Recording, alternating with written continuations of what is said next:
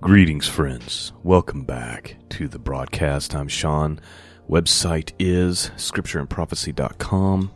That's where you go to find the archives. That's where you go to support this mission of truth. Today we are resuming our study in the book of Romans. And we're ready for chapter 8. And chapter 8 is one of the most encouraging and one of the most important passages in all of Christianity. And I've prayed this morning in the powerful name of Jesus that I would have a great anointing and that God would help me to do justice to the teaching this morning. And so I'm going to do my best to hopefully nail all these important points. Really, it deals with deliverance from bondage. You know, there are those who are in Christ who walk according to the Spirit. There are those who are not and who walk according to the flesh. So he's going to be dealing with behavior. Likewise, he's going to be dealing with our victory in Christ. He's also going to be dealing with the fact, and this may be a hard fact for people to accept, and it is because there's many who don't believe it, even though I think Romans chapter 8 is going to spell it out very clearly that you were chosen. If you have believed upon Christ, it wasn't because you did something special. It was because God called you to himself. Not only did he call you to himself, but he knew you in advance before the foundations of the world, and you were predestined to believe. That's what Paul's going to say, and there's going to be people who try to take some really long walks to avoid that reality. But if we have believed upon Christ, it's not because of anything special about us. It's because God decided to show us mercy. And it's that simple. With that backdrop, let's have a look at the scriptures. But before I read verse 1, I want to just read the last couple of verses from last week's chapter 7, because you kind of got to flow into these things. Remember, there wasn't always chapters. They're very helpful for us to go find the scriptures, and I'm glad they're there. But when we're studying, it's important to know this was a letter, and it kind of flows together. So let's go read the last few verses here. And then I'll get into verse 1 of chapter 8. So I'll start with verse 22 in chapter 7, which says, "For I joyfully concur with the law of God in the inner man. But I see a different law in the members of my body, waging war against the law of my mind and making me a prisoner of the law of sin, which is in my members." If you remember, chapter 7 was about this battle, this war, this conflict between our two natures, right? And then he says this, "Wretched man that I am, who will set me free from the body of this death?" And then he gives the answer, verse 25, "Thanks be to God through Jesus Christ our Lord. So then, on the one hand, I myself with my mind am serving the law of God, but on the other hand, my flesh, the law of sin." Chapter 7 ends there. Now let's get to chapter 8, verse 1. But the first word is therefore. And what's therefore mean? It means in light of everything we just got done talking about. Remember, he said, "Oh, wretched man I am, who can save me?" Like who can deliver me from this body of death? And then he gives the answer, it's Jesus Christ. Chapter 8 begins with therefore. There is now no condemnation for those who are in Christ Jesus. So those of us who are in Christ, even though we deserve condemnation, there is no condemnation for us.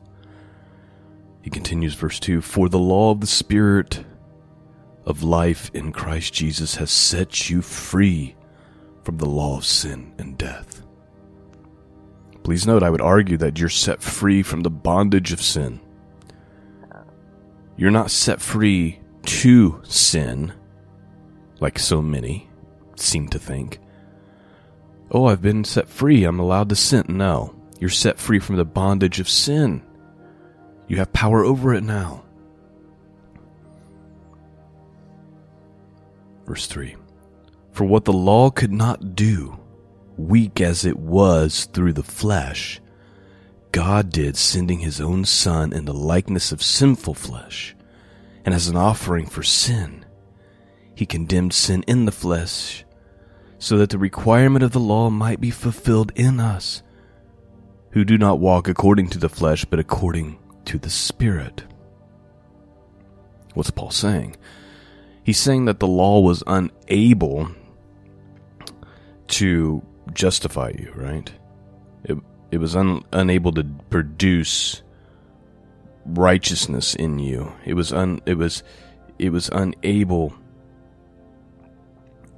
Trying to find the words here. It was unable to deliver you from the penalty of the flesh. What it is it's a revealing of sin. You look at the law, okay, you break the scriptures say if you break any point of the law, you might as well have broken all the law because you've failed. So Christ came, what does Paul say? In the likeness of flesh, so he came in human flesh, and became an offering for sin. So that, why did he do it? So that the requirement of the law might be fulfilled in us. So he came as an offering, paid the penalty. Why? So that the requirement of the law that we couldn't pay, that we couldn't fulfill, might be fulfilled in us. And then, because Christ is in us, because the Spirit of God is in us, we walk according to the Spirit now, not according to the flesh like the rest of the world. Verse 5, for those who are according to the flesh set their minds on the things of the flesh, but those who are according to the Spirit, the things of the Spirit. For the mind set on the flesh is death, but the mind set on the Spirit is life and peace, because the mind set on the flesh is hostile towards God. For it does not subject itself to the law of God, for it is not even able to do so. And those who are in the flesh cannot please God. Listen, you look at those who they're not believers. They don't have the Spirit of God in them, and you're like, why do they act the way they do? It's literally because they have no choice. They are a slave to the flesh, and their only desire is to fulfill the needs of the flesh. And they're hostile towards God. This is important to understand. They are unable to not be hostile towards God.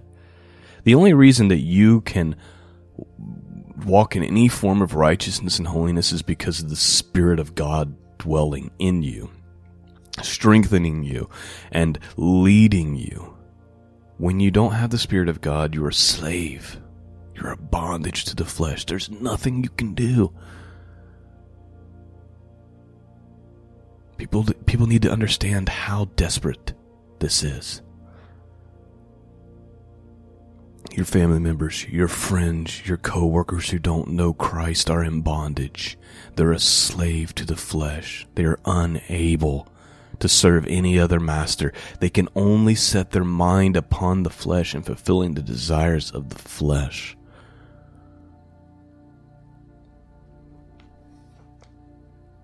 Verse 9. However, you are not in the flesh, but in the Spirit.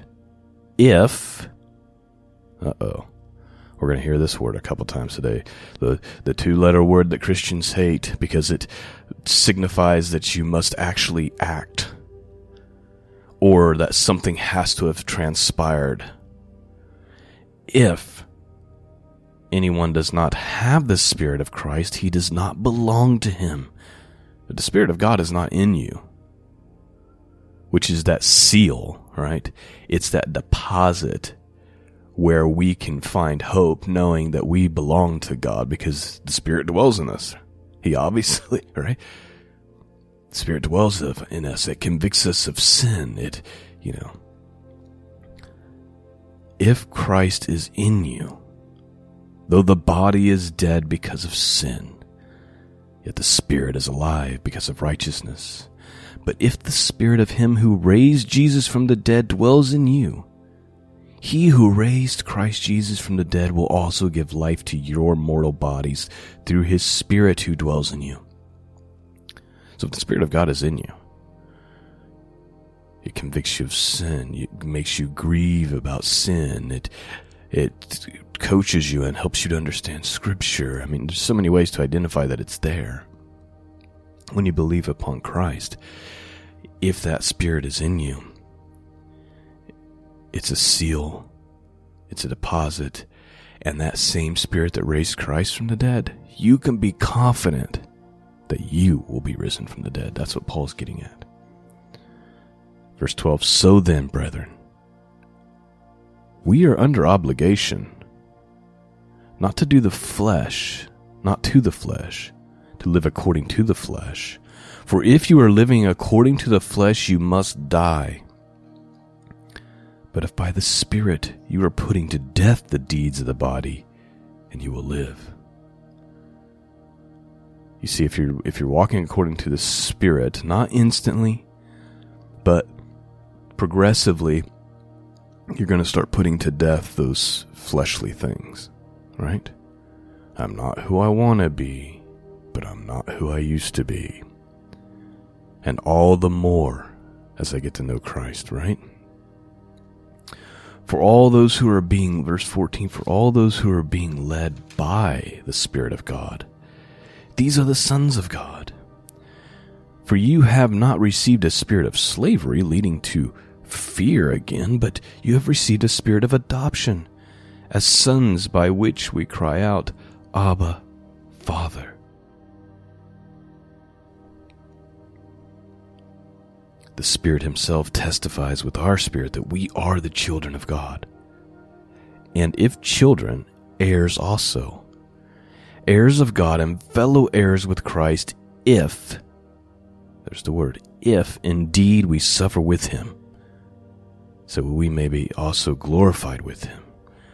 So it says that you'll be, if you're a child of God, then you're also an heir, and you'll be co-heirs with Christ in eternity, if indeed you suffer with him. So what's that mean? What's it mean if you've suffered with Christ? Well, it doesn't always mean if you've been tortured, right? It's not the extreme, like where you're on your knees and it's like we're going to decapitate you unless you deny Christ, or you're being crucified, or although this certainly includes those things. And that certainly happens to some of us. But really, it's any type of persecution. It could be mockery.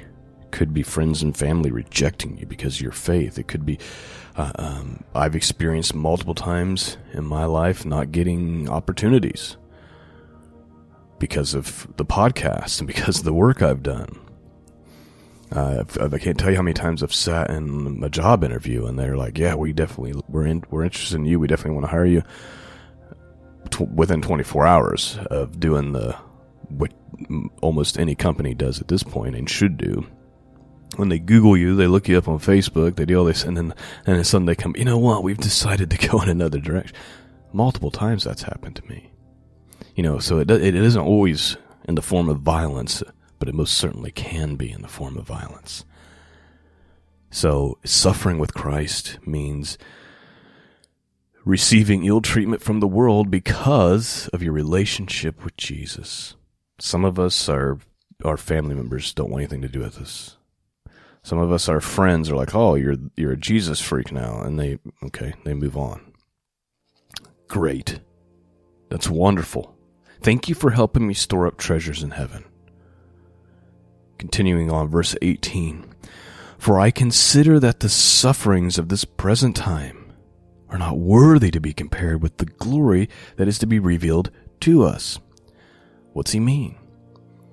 So in other words, no matter how bad the treatment is, or the suffering is because of your relationship with Christ, it pales in comparison to how amazing it's going to be when you're raised from the dead and you receive your inheritance.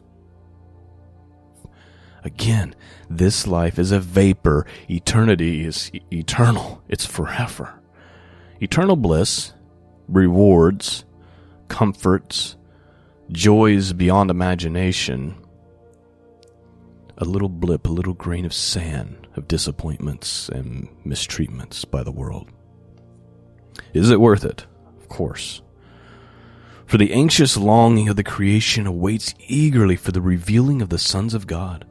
For the creation was subject to the futility, not willingly but because of him who subjected it, in hope that the creation itself will be set free from its slavery to the corruption, into the freedom of the glory of the children of God. For we know that the whole creation groans and suffers in pains of childbirth together until now. And not only this, but also we ourselves, having the first fruits of the Spirit, even we ourselves groan within ourselves, waiting eagerly for our adoption as sons, the redemption of our body. For in hope we have been saved, but hope that is seen is not hope, for who hopes for what has already been seen? But if we hope for what we do not see, with perseverance, we wait eagerly for it. Paul's saying, our spirit groans within ourselves, waiting for the day of resurrection. Because remember, even if that day happens now, the dead in Christ rise first. Those who have went to sleep will be raised in their new bodies, and those of us who are still alive and remain this old body still dies, and we receive our new perfect body, right? Those of us who are still alive and remain will be caught up together with him in the clouds, and will be forever with Christ. Our body longs for that day. Our spirit longs for that day within us. It groans. Not only us, but even the whole creation. God's creation is in bondage too, because of sinful man.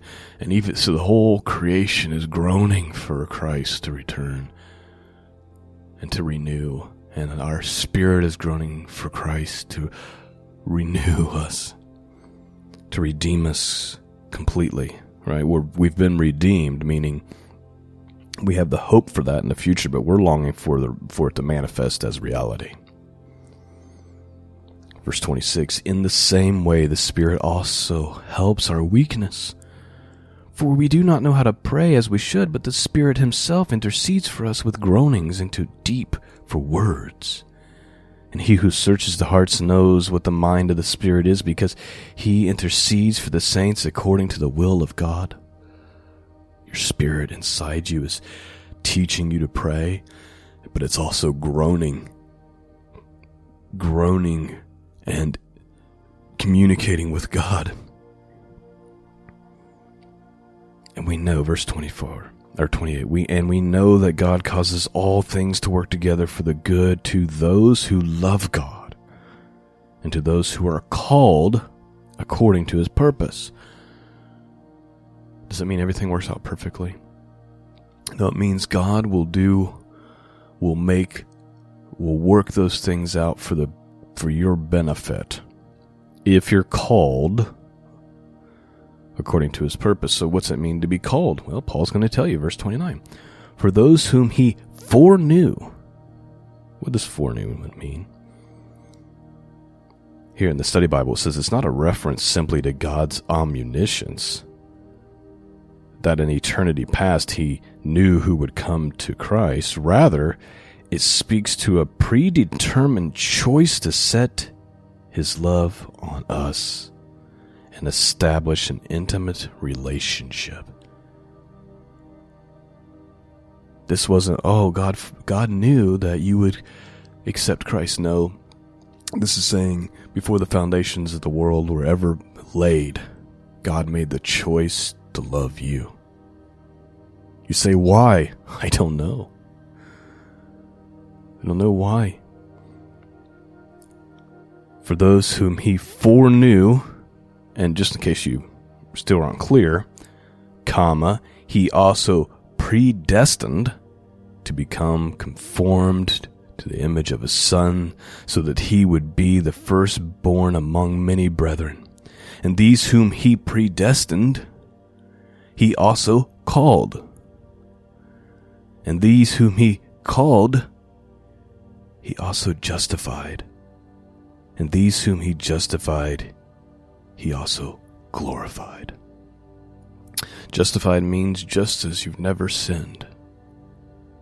You've been justified even though you don't deserve it because you've been covered by the blood of Christ. You've been justified and covered by the blood of Christ because God foreknew you and he predestined you to believe and to set his grace and mercy upon you. And if he's justified you, he will also glorify you. Verse 31, what then shall we say to these things? What things? The things we just mentioned. Which is what? That he foreknew us and he predestined us to be conformed to the image of Christ. And if he predestined us, that means he called us. And if he called us, that means he justified us. And if he's justified us, that means he's glorified us. So what should we say about these things? If God is for us, who is against us? So think about that. We've heard that a million times, right? And we probably just gloss over it at this point. Yeah, God's for me. No, listen. If God made a predetermined choice before the beginning of the world to set his love and mercy upon you, I mean, if he's for you in that manner, that he would call you out of darkness, not because of anything you've done. You were enemies of God before he opened your eyes and your heart. He just decided to set his love upon you. So if that be true, and it is, then what should we be afraid of? Right? Like, should you be afraid of anything in this world? I mean, if God is for you, who could be against you? This is the God who chose you from the foundations of the world to be his child. What's there to be afraid of? He who did not spare his own son, verse 32, but delivered him over for us all, how will he not also with him freely give us all things? Who will bring a charge against God's elect? I mean, I think Paul's being pretty clear in this passage that you were chosen, right?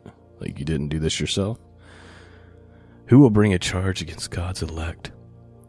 God is the one who justifies. Who is the one who condemns? ? So if God justifies, who could condemn you? Christ Jesus is he who died, yes, rather who was raised, who is at the right hand of God, who also intercedes for us. Who will separate us from the love of Christ? Will tribulation, or distress, or persecutions, or famine, or nakedness, or peril, or sword?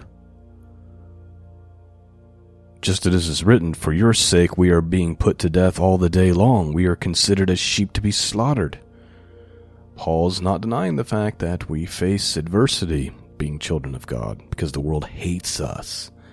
Jesus said, if it hates me, the master, how do you think they're going to feel about you? They're going to hate you also. But can any of those things separate us from the love of God? Verse 37, but in all things we overwhelmingly conquer through him who loved us. For I am convinced that neither death nor life, nor angels, nor principalities, nor things present, nor things come, nor powers, nor height, nor depth, nor any other created thing will be able to separate us from the love of God, which is in Christ Jesus our Lord. And that's how Romans 8 ends. Paul's trying to give confidence to his people. Listen, if God cared enough about you to set his affection on you from the beginning, you don't have to fear, because regardless of any of these things, you won't be separated from the love of God. And look, he's not oblivious to the things we're up against. He doesn't just mention, regular old worldly troubles. What is he? He mentions angels, right? Angelic powers, principalities. Angels and principalities. He's acknowledging that there's a powerful force that we're up against in the spiritual realm. But it's nothing What can separate us from the love of God? Why should we be afraid? God already determined that we were going to be His children. We can find much rest and confidence in that reality. Well, that's the study for this morning. Man, I pray I've gotten it across. I pray I've gotten across the message that God wants you to hear this morning. I hope your hearts are pierced. I hope that you have a new sense of how much God really does care about you. And in my opinion, the more you understand and know how much God cares and loves you, the more obedient you want to be, right? It's like the child who wants to please his father because he has such a great dad.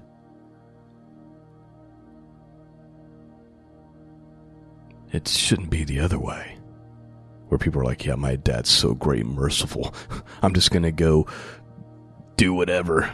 Yeah, it's going to make him sad. It's going to break his heart, but who cares? Like, that's not love. You don't love God if that's your attitude. Oh, I can sin as much as I want. You trample the blood of Christ under your feet. Stop it. You have an obligation. You have a responsibility to God. He gave His only Son for you. And we should do our best to walk according to what He's commanded us to do. Thanks for listening, friends.